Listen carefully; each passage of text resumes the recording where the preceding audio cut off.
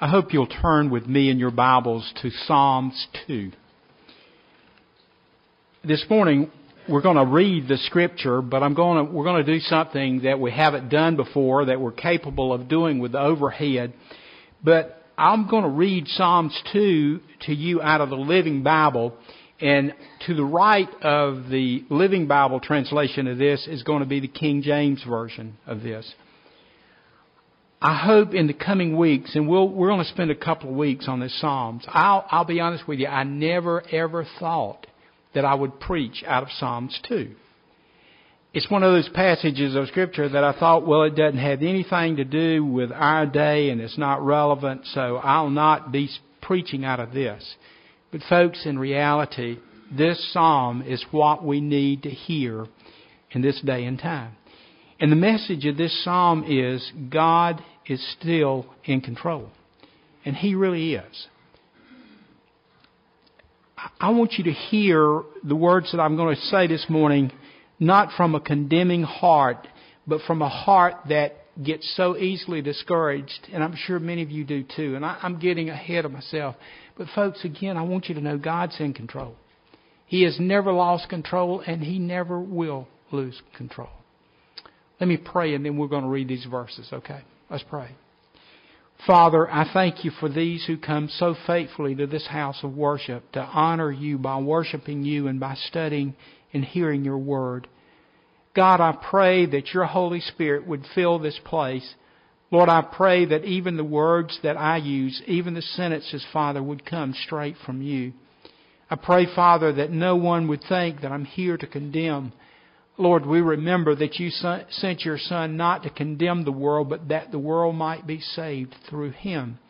But we thank You, Father, that Your Son, because He loved humanity so much, not only died for our sin, but when He encountered people whose lives were wrapped up in sin, He pointed it out, not to condemn them or to put them down, but to love them and tell them the truth and show them that He is the way, the truth, and the life.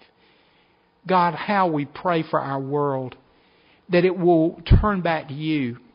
Father, please remind us that as Christians, as a church, we are to take a stand. We are to love sinners, but not sin. And we ourselves are to be salt and light so that others can come to know You.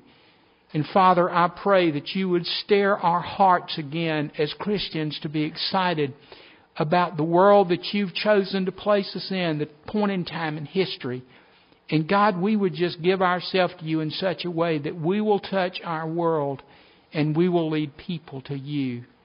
Father, encourage us today to hear Your Word and to know once again that You are in control. In Jesus' name, amen. Follow with me in your translation of the Bible, okay, as I read from the Living Bible. Verse 1. What fools the nations are to rage against the Lord. How strange that men should try to outwit God. Verse 2. For a summit conference of the nations has been called to plot against the Lord and His Messiah, Christ the King. And I want to stop there for just a second. We're going to examine this in detail. Michelle, if you'll go back, thank you. How in the world could David envision Christ? And folks, I went back and looked. It's thought that David lived between 900 and 1,000 years before Christ came. How in this world would the Living Bible translate the expressions that men are plotting against the Lord and against His Messiah, the Christ? Well, God, this 2 weeks ago, actually, because I've been waiting for 2 weeks to share this message with you, God impressed upon my heart Hebrews 4:12 again. You remember that verse? The Word of God is, remember the next word? Living. Living. This book is alive. Folks, this book not only spoke in the day that David wrote these words in Psalms 2, it speaks to the past, it speaks to the present, and it speaks to the future.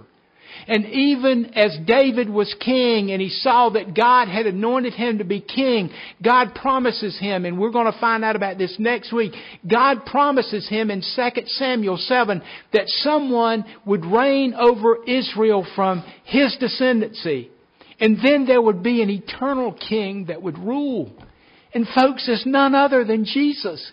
And that's why in Matthew 1:1, as Matthew begins his gospel, he says, this is the genealogy of Jesus. And he says, who is the son of David. And then he says, the son of Abraham. Folks, what I want to convey to you is going to take a couple of weeks. But folks, from the very beginning, the Word of God is alive. We must not turn deaf ears to it. We must not turn away from it. We as Christians and as churches must get deeper and deeper into the Word of God, because it will instruct us that God is still in control. And even in David's day, he knew that God was going to be in control until history ends. Listen to verse 3.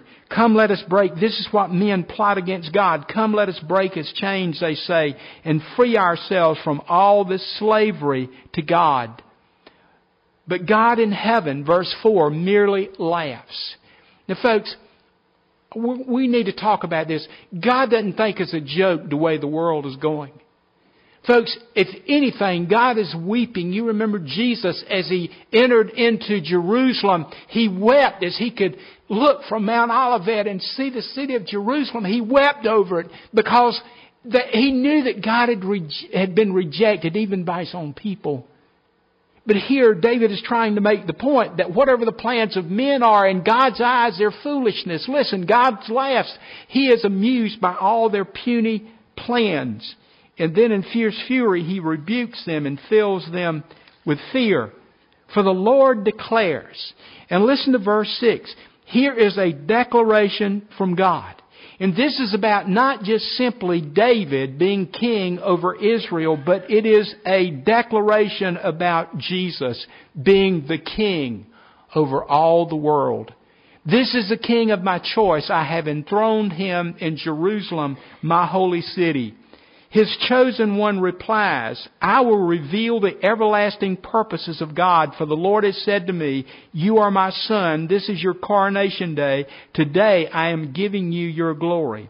Only ask and I will give you all the nations of the world. Listen to verse 9. Rule them with a rod of iron. Smash them like clay pots. And listen to the warning to humanity from God in verse 10 and 11.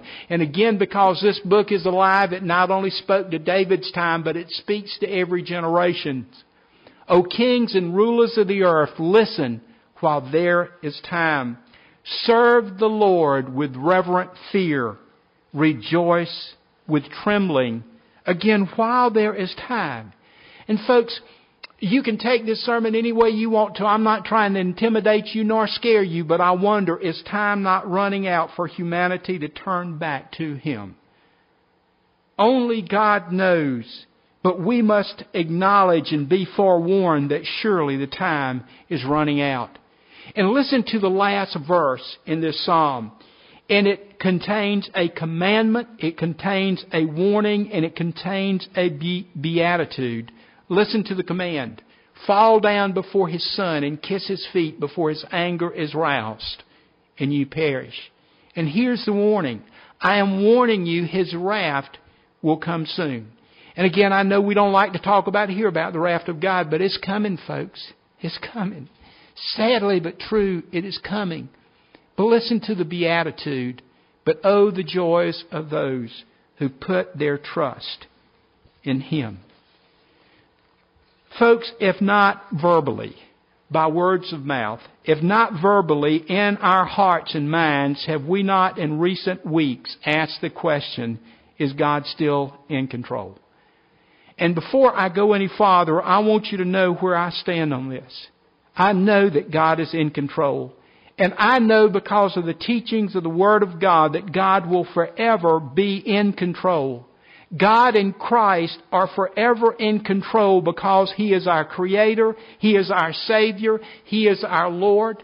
There's an expression that it seems we don't use much anymore, but it's used throughout the Word of God, especially in the Old Testament. He is the Almighty God. There is no other God like Him. Matter of fact, there are no other gods except the ones that we build up in our hearts and minds. Jesus says, I am the Alpha and the Omega. He is the beginning. He is the end. Folks, from Genesis chapter 1, where God created us and the heavens and the earth, to Revelation chapter 22, where you and I are given a glimpse into eternity, who is in control? It is not man. It is not humanity, but it is God Himself. Adrian Rogers once was preaching on the book of Revelation, and a person who was a skeptic and who didn't believe that God was going to control everything up at the end said, do you understand everything in the book of Revelation? And Adrian Rogers said, no, not everything. And the man said, can you sum up the book of Revelation in a few words? And Adrian Rogers said, I can sum up the book of Revelation in 2 words. And the skeptic said, what are those 2 words? And Adrian Rogers says, we win. Don't you see, when we follow Jesus Christ, we are on the winning side, because God is not only in control of mankind, but He is in control of human history. And folks, this book reveals how God has worked in and through human history. This book reveals how human history will end, and God will be there, and His Son, in the place that He has prepared for those that love Him. But folks, in saying all that, we must confess that as Christians we're living in a frustrating, a discouraging, and a depressing world and a depressing day. Not only in recent weeks, but it seems all of my life, and perhaps your life, and I know that many of you are far younger than I am and some of you are older than I am, but throughout my life it seems like God has been under attack by man. It seems as if Christianity has been mocked, even sometimes by the people within the church. And that's a shame, isn't it? But so often we belittle what we think about God, and we even belittle God, and we put Him in a box and we make Him so small. And God is so often attacked.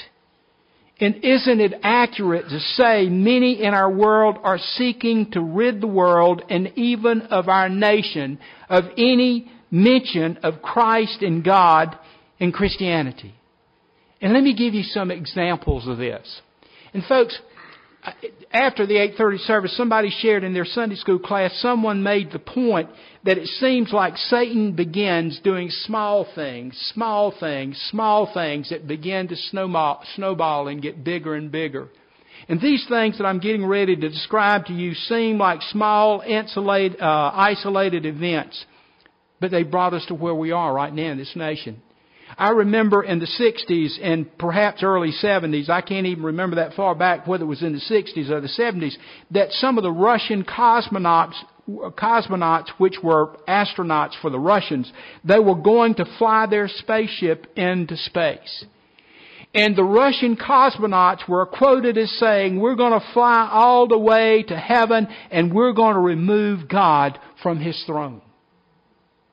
Folks, when I was a senior in high school, and yes, that was a long time ago, when I was a senior in high school, to graduate from high school, you had to take 1 semester of communism and you had to take 1 semester of economics.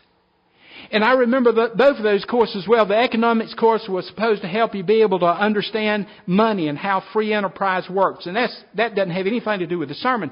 But the course on communism, folks, I was pretty shallow and I was pretty sheltered as I grew up, and still am for that matter. I didn't understand them folks overseas.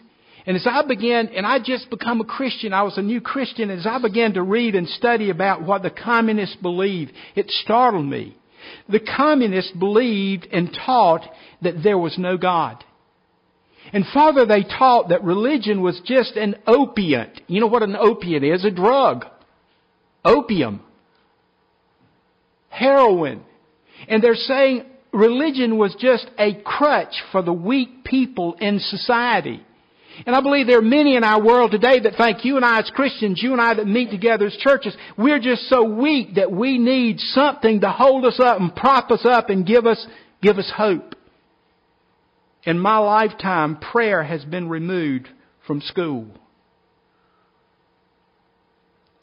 We now call it a moment of silence, and I'm not trying to mock people now. But you know, that expression really bothers me.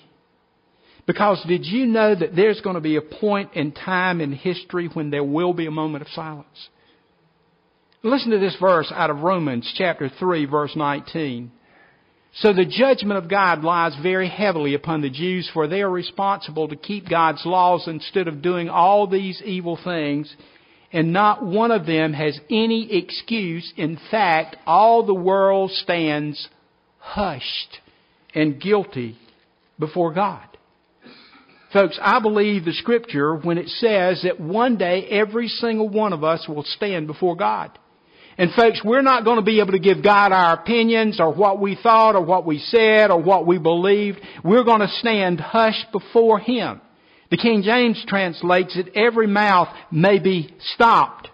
The Revised Standard, every mouth may be stopped. There's going to be moments where you and I are not able to speak because we must acknowledge our Creator.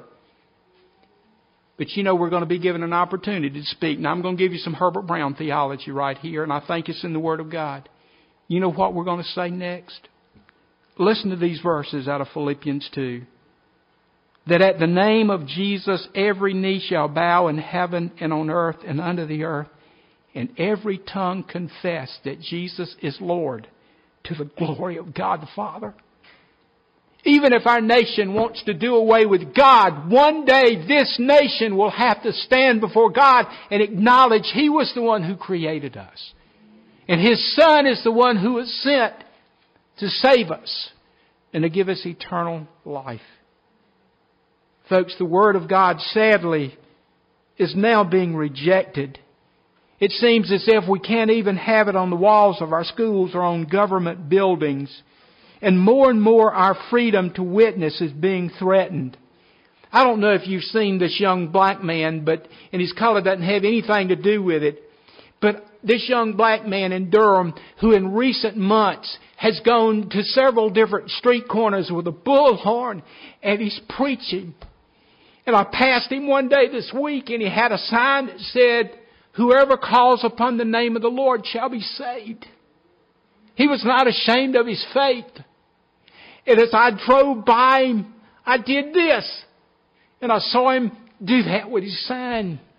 And I thought, I wish I had the courage to get on a street corner and preach the gospel as this young man is doing. During our revival, David Chambers shared these statistics from 2013. 1,860,000 abortions were done in the United States in 2013. Almost 15,000 murders were committed in the United States in 2013. Folks, I know we've got over 300 million people, but do you and I realize in a 3-year period of time, if murders continued at that rate, to get that down to our level, everybody in Person County would be murdered in 3 years if they were all done here. Folks, and I'm going to say this again at a later point. We don't want to hear about the judgment of God, but it's coming. If when Cain slew Abel, the blood of Abel cried out from the ground for justice. All of these babies that have been aborted and these people that have been murdered, their blood is crying out to God for justice. How do we think we can be spared? And folks, let's carry it farther. Children killing parents and parents killing children. Our homes are war zones. And we're supposed to be living in such an educated and well-rounded society. What we are doing to children now through sexual assault and rape and exploitation of selling children into slavery, and yes, that is happening in the state of North Carolina.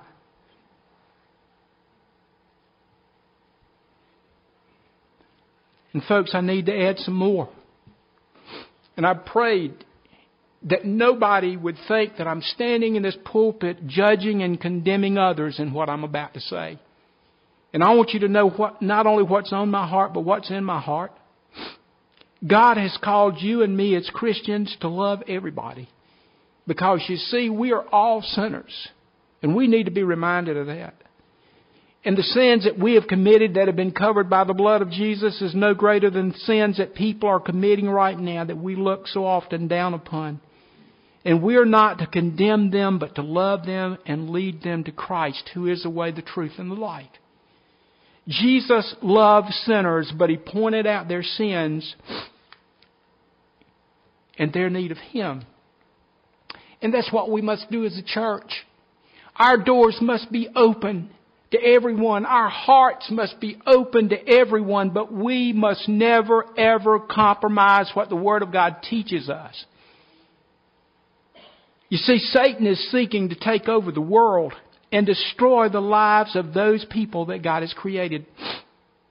I encourage you to go back to John chapter 8 where Jesus gives this description of Satan. He is a murderer. He is a liar. The truth is not in him. And folks, no wonder Satan does not want the Word of God not only preached from pulpits, but you and I living the Word of God on a day-to-day basis. Because it is only the Word of God that convicts a sinner's heart that he needs a Savior, and it is the Word of God that points out who that Savior is. And I'm not just trying to single out homosexuality and gay marriages. But the homosexual movement and gay marriage is a direct attack on God's original purpose for man and woman and an assault on the Word of God. Let me read to you again Genesis chapter 2, verse 24. In God's original design, therefore man leaves his father and his mother and cleaves to his wife, and they become one flesh. Folks, the Word of God is very plain and very specific that homosexuality is a sin against God, and it will bring the judgment of God upon a nation. Let me read these verses so that you'll know that the Word of God says this in Leviticus 18:22. Leviticus 18:22, Michelle, there you go. You will not lie with a male as with a woman. It is a what? An abomination. Leviticus 20, verse 13. If a man lies with a male as with a woman, both of them have committed an abomination. They shall be put to death. Their blood is upon them. And then from the book of Romans, chapter 1, verses 26 and 27. For this reason, God gave them up to dishonorable passions. Their women exchanged natural relations for unnatural. Go to the next verse, please. Verse 27. And the men likewise gave up natural relationship with women and were consumed with passion for one another, men committing shameless acts with men and receiving in their own persons the due penalty for their error. The cities of Sodom and Gomorrah in Genesis chapter 19 stand as an example of how God punishes this type of rebellious sin against His original plan for man and woman. And folks, here's my point. Satan is leading men to redefine marriage that is contrary to the plan and purposes of God. And our government now seeks to sanction that which God and the voters of many states have declared harmful not only to individuals and families, but also to our society. You remember a couple of years ago when we voted on that amendment that marriage would be defined as between a man and a woman. Over 60% of the voters of North Carolina and other states voted to define marriage as between one man and one woman, but then one judge overthrew that vote. I'm very upset. Folks, that right now it seems as if it doesn't make any difference what our Creator and our God says. We'll do it our way. And folks, something happened after that, and again, I've been waiting for a couple of weeks to preach this sermon. Sadly, now some government leaders want to be in control of what's being said in the pulpits of churches in America. And folks, this is no joke. And I'll put this on the bulletin board, but I want you to know that this is the truth. I'm not making any of this up. This is out of the Biblical Recorder. You probably heard about this either on TV or on the news. And the title of this is Houston Coming to Your Door Next? Let me just read some of this to you, okay? When news broke out of Houston, Texas, October the 15th, most of us were thinking that it cannot be true. It must be a cruel joke. Houston city attorney issued subpoenas demanding certain pastors, and I think there were at least 5 pastors that they were subpoenaing, that these pastors turn over any sermons dealing with homosexuality, gender identity, or with the city's first openly lesbian mayor, Anise Parker. This heavily handed government bullying is in response to pastors who are resisting the city's new non-discrimination ordinance that allows transgendered individuals to use any public restrooms or locker rooms that fit their perceived gender identities, thus subjecting children and women to sexual predators. The law is tagged the Houston Equal Rights Ordinance, or HERO for short. The action has created a new ground zero of the assault on religious freedom. It must not be ignored by anyone who treasures basic constitutional freedom. Let me skip through some of this. The attorneys working for the city demanded, now listen to this, demanded all sermons prepared by, delivered by, revised by, or approved by you, speaking to the pastors, or in your possession on matters that included not only the mayor and the ordinance, but homosexuality and gender identity. These sermons would be sent to the mayor of the city for approval that it didn't violate that ordinance of the city. Folks, I want to read the rest of this, but folks, can you and I imagine the day that just because we read these verses I just read to you out of Leviticus 18 and 20 and out of Romans 1, that we could be silenced? Folks, that is the Word of God. That's not just my opinion. That is the Word of God. Folks, how far down the road are we going to go with this? And folks, let me read you the last part of this. Can you imagine the day when simply standing and reading Romans 1, even without comment, just reading the text out loud, could land you in trouble with government in this country? Every Christian in the United States should tremble. Every business owner, magistrate, pastor, and church should be deeply fearful. These will be the targets of government discrimination and intolerance against their faith if the Houston scandal is not confronted quickly and decisively. And I understand in the last couple of days that the mayor of Houston has rescinded this, okay? So let me say that. Indeed, every person who holds a faith of any kind should be enormously troubled. We need to ask the question that confronts the issue at its core. Who elected the mayor and the city council of Houston? The answer is not the people of Houston. The answer is the voters in Houston. That's right, the voters. And folks, I'm not trying to be political, but do you and I as Christians vote? Folks, we need to vote. 2 years ago, there was a couple in the church that brought me a little badge and it said, "Vote the Bible." And folks, rather than voting for who is going to put the most money in our pocketbooks, we need to vote for who is going to live the Christian principles of our faith. Folks, is it too late? It is not. And that's why I want us to look at Psalms chapter 2. Folks, God is in control, and He forever will be. Folks, it burdens my heart. I'm getting toward the end of my ministry, and I know that, but it burdens me for young preachers. And I said this at the 8:30 service. It burdens me for Corey. These young ministers are going to have to make decisions. They're going to be named bigots and intolerant and homophobes and any other word that people can think of. And folks, even perhaps for churches. And they're going to demand certain things, it seems, certain ways that we readily adopt, and we say, it's okay. But just don't preach about it, okay? Do you want the pulpits of America silenced from the Word of God? And I hope you don't. But folks, let me tell you, it is up to us as Christians to stand up once again for the God who stood up for us when He sent His Son to die on the cross. I would encourage you this week to read Psalms 2 and just let it apply to your life. And think about whom God is installing on His throne it was not just King David. And let me tell you why I believe that. Folks, in Acts chapter 4, and I would love for you to read Acts chapter 4, the early church is just getting started and it's in its infant stages. And Peter and John are two of the most important witnesses. And in chapter 4, they go to the temple and they're preaching and teaching about who Jesus is. And the leaders of the temple get annoyed with them.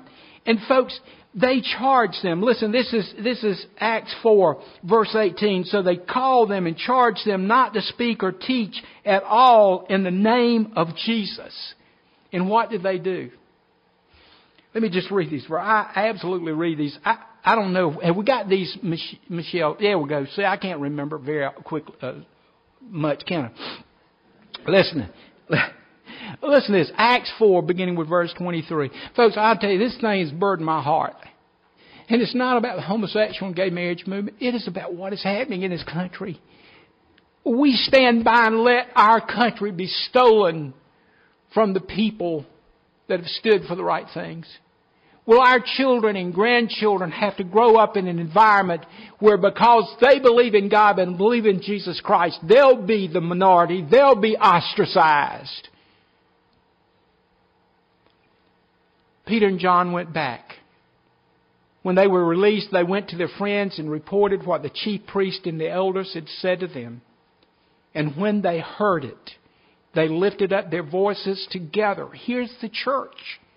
They lifted up their voices together to God and said, listen to this, Sovereign Lord. You know what that means? He's in control. That early church would not flinch. They knew who was in control.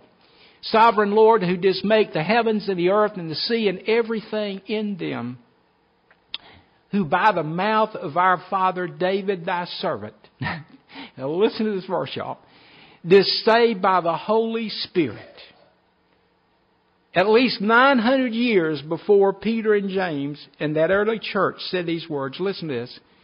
Why did the Gentiles rage and the people imagine vain things? Where does that come from? Psalms 2. Do you see? Put the dots together. God's people, God's kingdom will constantly be challenged, but God is sovereign. And He's wanting a church, a people who will stand up for Him even in the face of opposition and say, I believe. I love a person who doesn't believe the way I do, and I'm going to continue to love you and show you the love of Christ, and I'm going to stand against, in a Christ-like way, what you're trying to promote. But I pray for you that you'll be saved. And that's the way, folks, we're going to have to do this thing. We can't just pick up arms and fight. We've got to stop this battle of words. Man, everybody's got their opinion in this country. Let me tell you something. It don't make no difference what my opinion, your opinion is what God says. Amen? And God says in His Word, I'm in control. May God help us. Let's pray together. Heavenly Father, Lord, please encourage us. Lord, we truly are discouraged in many ways, but thank you that you're in control. God, I pray for my own heart. I remember reading in Psalms, and I can't even remember the verse now, but where the psalmist said, restore my courage. Oh God, restore our courage. Remind us of so often you saying in the Scripture that I will not forsake you. I will not abandon you. I will give you strength. God, help us to live daily in your strength. And Father, please use us. Please use our churches that this nation will turn back to you. And God, even this week as we go to vote, Lord, please may your will be done. And remind us, Father, that regardless of whoever gets elected, in whatever path they pursue, that you're still in control. But use us, Father, to turn this world back to you. For we ask in Christ's name. Amen. Our altar is open this morning as we sing an invitation hymn, a decision hymn. For I don't know what your need is right now. My need is to be encouraged. I really mean this. And I just pray that we'll let God encourage us. You know, one of my favorite stories in the Gospels is where Paul is, or in the New Testament is where Paul has been put in prison, and he knows, man, there's a hit squad out to kill him. And he's in Jerusalem. If I remember this right, it's in the latter part of the book of Acts. And I can't imagine spending a night in a prison type situation knowing that there are people waiting. If you get out, they're going to kill you. But you know what? Luke tells us that night Jesus came and stood by Paul. And he said, take courage. Take courage. It's time for the church to take courage. Satan might have won a couple of the skirmishes, but he ain't won the battle. Because the battle was won at Calvary's cross. And we're just waiting for the coronation of the King. And it is King Jesus. Our hymn is 423. The altar's open. If you need to come and pray, whatever you need, let us stand.